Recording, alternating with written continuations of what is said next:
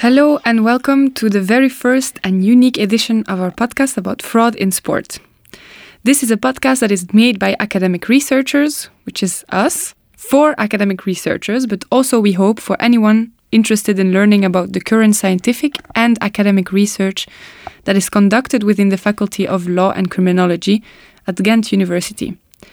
The aim of this podcast is to give you a look into the research that we conduct as PhD researchers on the very hot topic of fraud in sport. But first, we will introduce ourselves. My name is Lucie Vanwersch, and I have been working as a PhD researcher at Ghent University for a year now. I have a background in psychology and in criminology and forensics, which I got at the University of Maastricht in the south of the Netherlands. And I am Louis Vandercruysse. I'm a PhD researcher at Ghent University as well, since November of last year, 2020. And I have a background in law and obtained my master's degree at Ghent University as well. Now, together with 3 other PhD researchers, 2 postdoctoral researchers, and a very diverse team of professors, we work on a project financed by the Flemish Fund for Scientific Research called PROFS. The acronym stands for Prevention of Fraud in Sport. And the project is really characterized by the fact that its goal is centered about providing socially relevant and practical tools to organizations and individuals from the working field that are involved in sport and in sport organizations.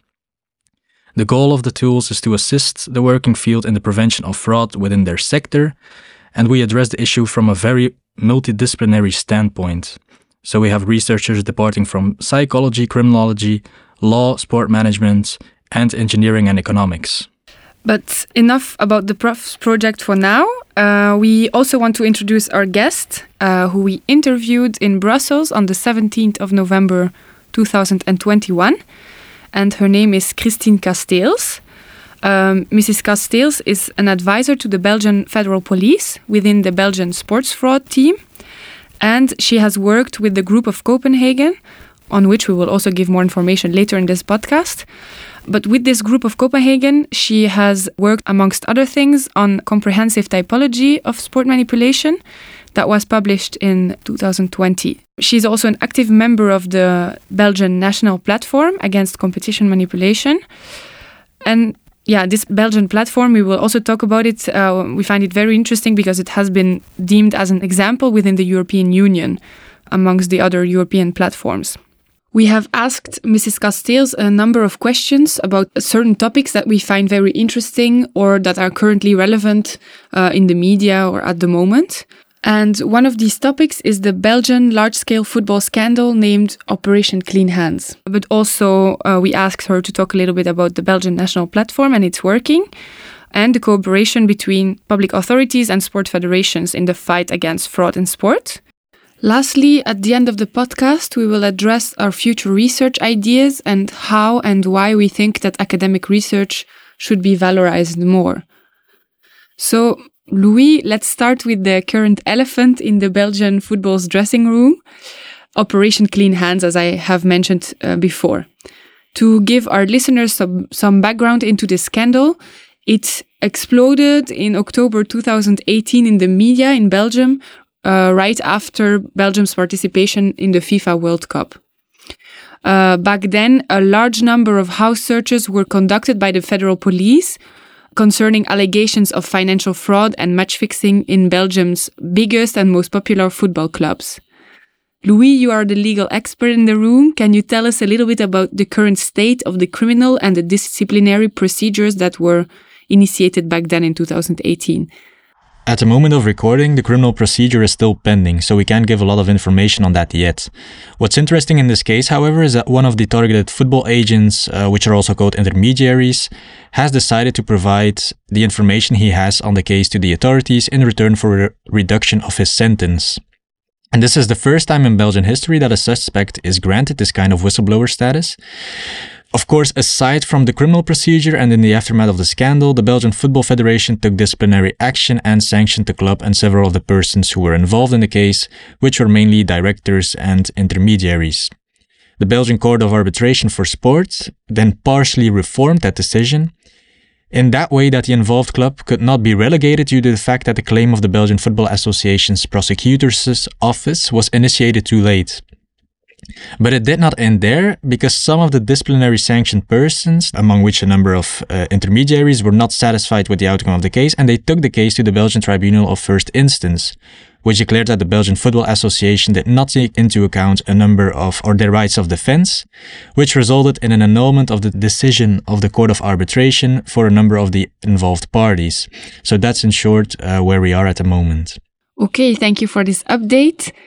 In academia and the university, we also didn't stand still during this whole case, and we conducted academic research on the topic.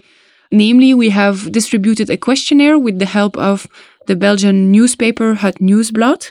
And in this questionnaire, we asked fans which football actor they trusted more between the players, the coaches, the referees, the agents, and the club managers. The results showed that agents and referees were still, in 2020, 2 years after the scandal, the least trusted football actors next to club managers.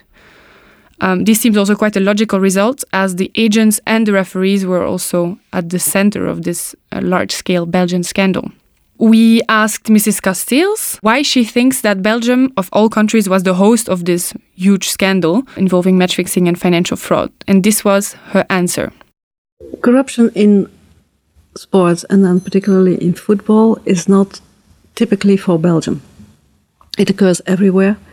But as one prosecutor years ago told in a different context, if you don't look for something, you won't find it.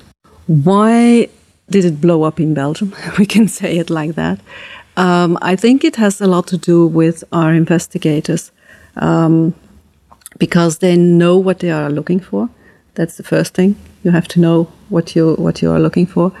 And we have the backing of our federal prosecutor. And those are the two things that you need to conduct successful investigations. It's not an easy world to investigate. In fact, it seems that the world of match fixing, as Mrs. Casteels rightly points out, is not an easy world to investigate.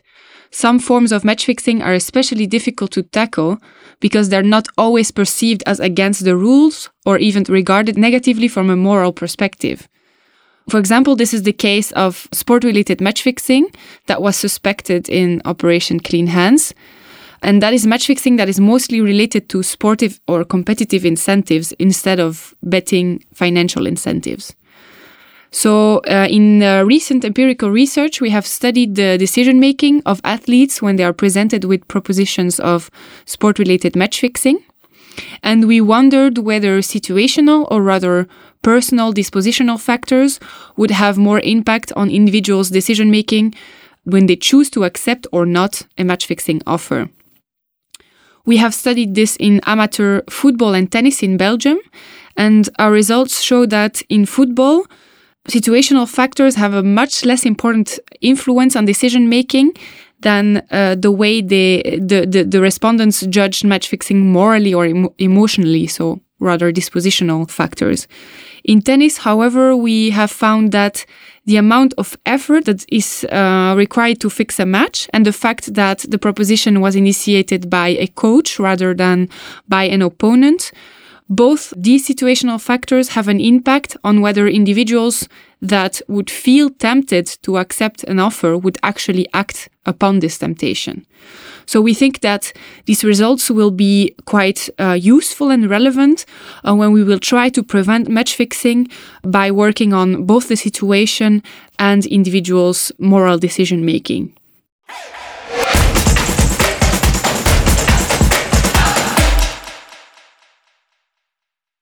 I think that now we can switch to the regulative approaches to fraud in sport. So as Lucie mentioned, the idea of creating a national platform which aims to facilitate cooperation stems from the Macolin Convention. Now, this convention in full is called the Council of Europe Convention on the Manipulation of Sports Competition. In short, it's called the Macolin Convention after the Swiss town of Macolin, where it was officially opened for signature.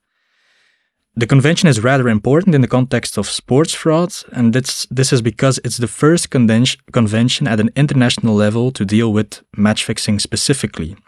So in the context of sports, we've already had conventions on doping, for example, the UNESCO Convention Against Doping in Sport, or several Council of Europe conventions.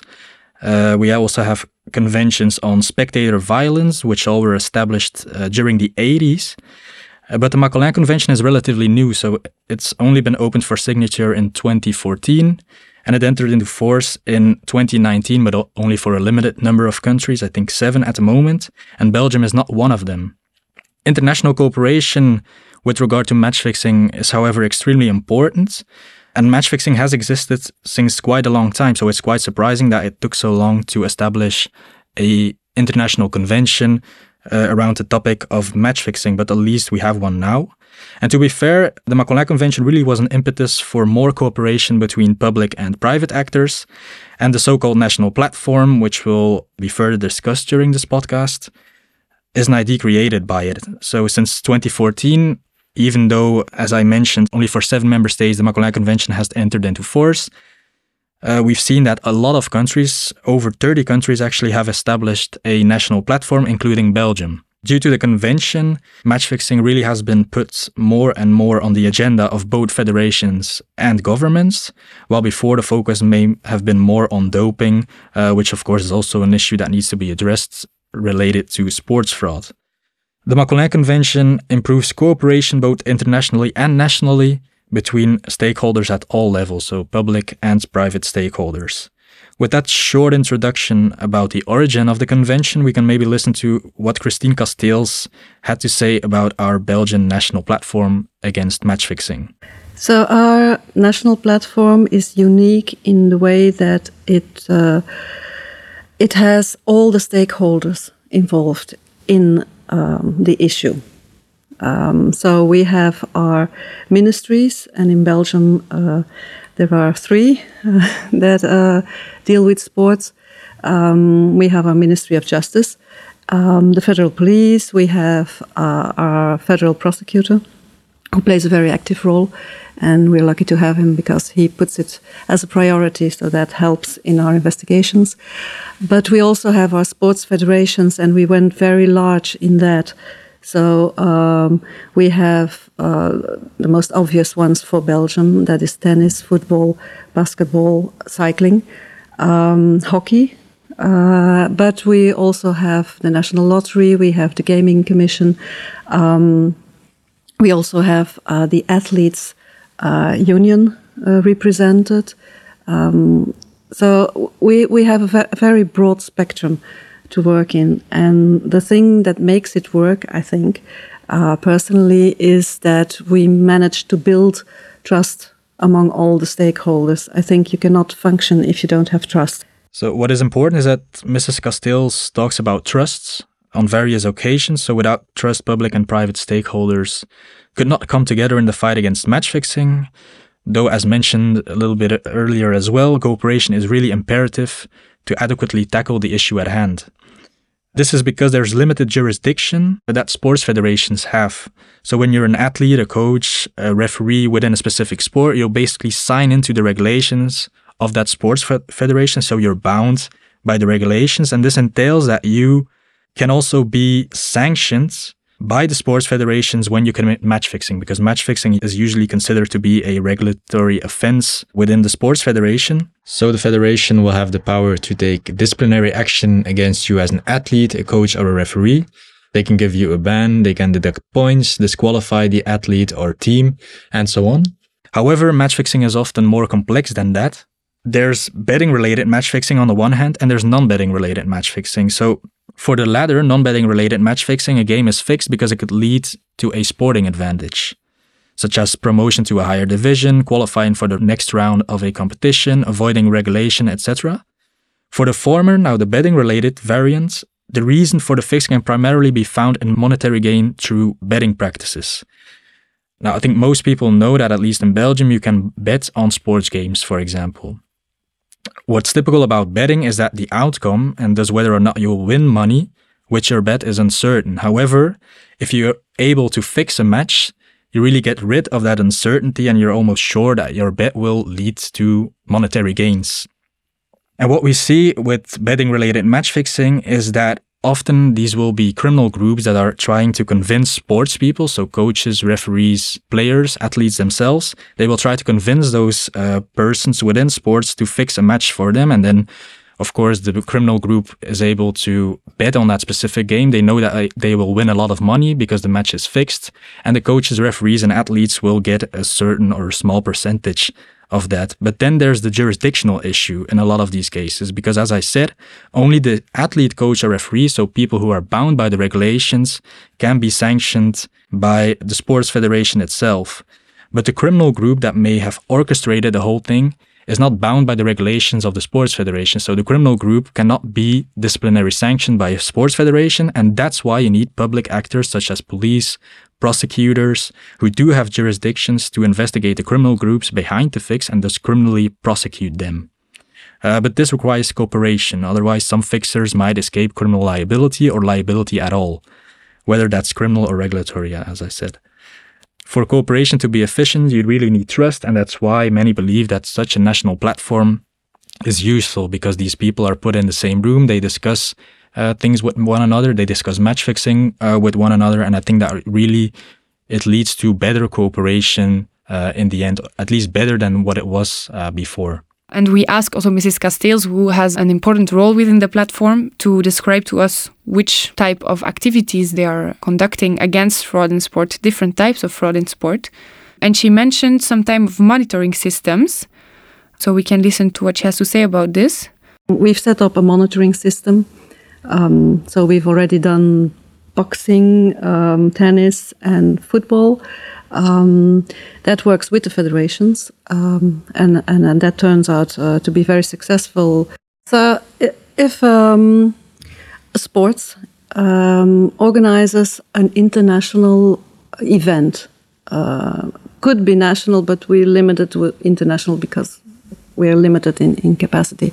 When it's taking place in Belgium, then we meet with the sports federation.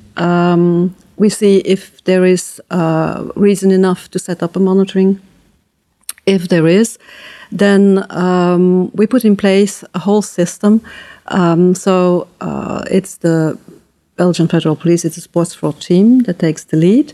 We consult with our federal prosecutor, with the sports federation that is involved. So if it's boxing, it will be it's actually the ministry, because it depends on the ministry for licenses and things. Then we go to the local police to make them aware of the event that is going to take place. Not so for boxing, but for tennis, for instance, to be aware of courtsiders. We explain to the local police what courtsiders are and how they have to react when they spot someone. We go to the local judicial police, to the local prosecutor, and then we have a big meeting, a big briefing before the event. Then we are on the spot during the event, and then we have a debriefing. And that seems to work okay. I forgot that we also have the Gaming Commission on board, obviously. And we also work with the Group of Copenhagen, who has a specific group that works on alerts. And they monitor all the betting on European level. And then we also interact with the Interpol Match Fixing Task Force to see if there are betting movements on the event around the globe. Regarding these monitoring systems, what I think is also interesting to reflect on is that they are only putting them up on international sport tournaments within Belgium. It might be also interesting to look at national tournaments next to this. I know that, for example, in the academic literature, a lot has been said about the fact that criminal organized crime groups also international bettors have been focusing on low-level national competitions to bet on, just because they know that detection systems are not used on them or less used. And so we see that detection of fraud is an important issue in different sport contexts, but we were also interested in the investigation and prosecution of different types of fraud in sports. And we have also talked about this with Christine Casteels during her interview. But maybe first, Louis, you could tell us a bit more about what you are doing now surrounding the Belgian criminal system and how it deals with match fixing. Yeah, so we actually do research on the applicability of Belgian criminal law on cases of match fixing. And indeed, we've asked Mrs. Casteels, because she really probably has some knowledge about that as well, about her take on criminal law and whether or not she sees the need for amendments within our Belgian criminal law framework. So let's hear what Mrs. Casteels has to say about this. If like in France, we would have a specific chapter on everything that has to do with sports corruption, that would be easier for us. This said, it's not always easy to have new legislation. Also, the corruption in sports, the manipulations of sports competitions, there are not the only things that have to be tackled. We have, as I said, human trafficking issues, but we also have money laundering. We have good governance, the procurement for new stadiums, for instance. Those are all crimes that can be prosecuted on different bases. There is not one match-fixing legislation, but I think that it would be very hard to have one law defining what match-fixing is, because I think there are already 4 or 5 projects who have tried to define what match fixing exactly is, and it's so broad and it's so diverse that it's very complicated to just have one law. So I think if we can work around all the existing laws that already are in place, that we can successfully prosecute. So it seems that at the moment in Belgium, we have to work with what already exists. From a legal point of view, when encountering match fixing, there are 2 tracks. The first one is the action of the sports federations. So these sports federations have their regulatory framework and have the competence to take disciplinary action against persons bound by those regulations, for example, athletes and coaches. The second track is the criminal law track, as match fixing may also constitute an infringement of country's criminal law. In Belgium, according to available literature and past cases, our standard criminal law provision to prosecute cases of match fixing is private bribery. So this can be found in Article 504 bis and ter of the Belgian Criminal Code. But match fixing is, however, quite complex, and it can also, taking into account the specifics of each case, constitute breaches of other Belgian criminal provisions, such as money laundering, scamming, and so on. As far as private bribery goes, there might be a possible issue. So when we look at the constituent elements of that article and you apply it on various possible cases of match fixing, it's not really certain that things would always hold up in court.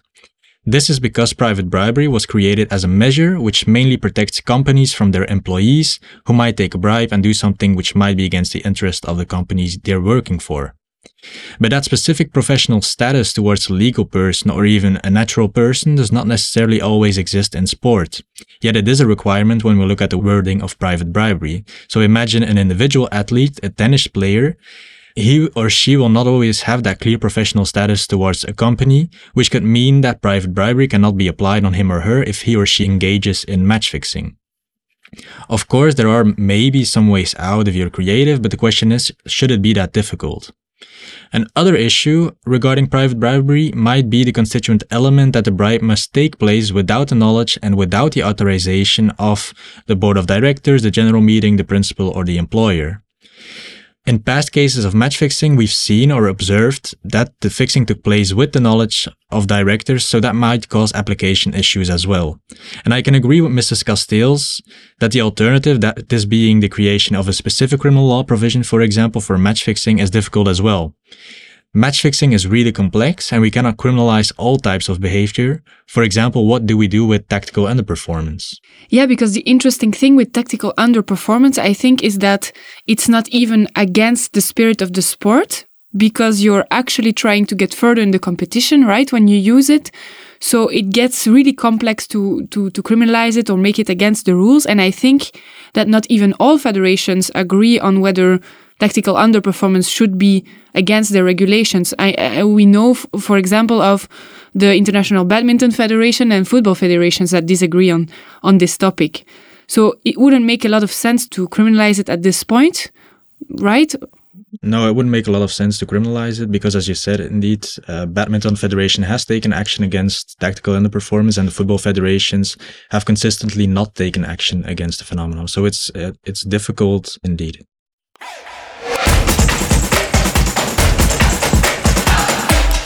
All right, so as a last topic, and we decided to include it just out of interest and also because it has a relation to Louis' future research during his PhD, we wanted to talk a little bit about the football transfer system, but also its dangers and some of the negative sides of this transfer system in football.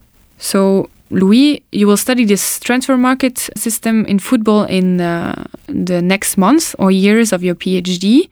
Why do you think it's such an important area to look at within our project of the prevention of fraud in sport? At the moment, the research on football transfers, or my research on the legal and regulatory aspects of football transfers has not started. But yeah, when we look at the case of Operation Zero, we can see that there might be a need for further research on the topic. So a whole range of professional football teams and intermediaries or sports agents were allegedly involved in large-scale financial fraud having to do with transfers or contracts of players or coaches, contracts and so on. So I think it will be interesting to see how rules and regulations currently in place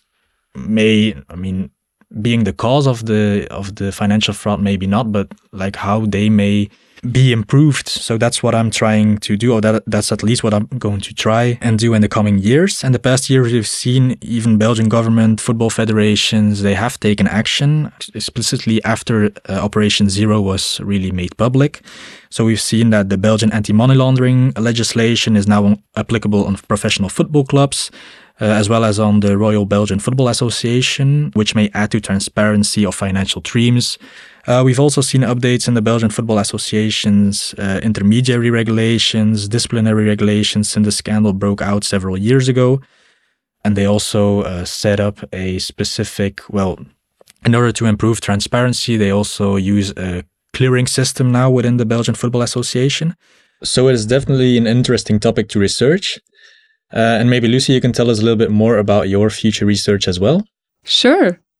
We are now planning to look into the consequences of fraud in sport.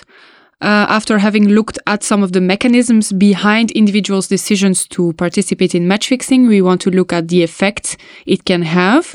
So the plan is to look at certain high-profile cases in less popular sports and not solely on match fixing, but also on other types of fraud in sport. And we want to assess the impact of these scandals on different stakeholders, such as individual athletes, coaches, but also fans and maybe public organizations. And we hope to show with this research that fraud in sport has wider consequences than you might think when you hear about it in the media initially. And talking about the media, we have noticed that sports fraud has received a lot of attention. Netflix has even a documentary called Bad Sport about all types of match fixing and financial frauds and shady businesses within sports. So the public is paying attention to this phenomenon, but we think that the scientific and the academic research on the topic also deserves a little bit more light. And this is why we also wanted to make this podcast, to share with you what academics are actually doing on this topic next to the media and journalists. Because the PROFS project is in close collaboration with many different stakeholders, the federal police, the prosecutor's office, large sport federations, we think that its results will be and should be shared with a very broad public, and also, we hope, with sport fans who are also indirectly affected by sport fraud. So this is why we think that this project in particular would really benefit from more valorization possibilities such as this podcast. We hope that we will be able to record a new podcast maybe next year, maybe in 2 years, telling you more about the research that we have done during those years. And as Mrs. Casteels beautifully said, we cooperate. Nobody can fight crime alone. So we are very glad that we are able to work together with many different stakeholders in our research about the prevention of fraud in sports. And most importantly, we would like to thank Christine Casteels from the sports fraud team of the Federal Police for her participation in our interview. We hope you enjoyed this podcast. Thank you very much for listening.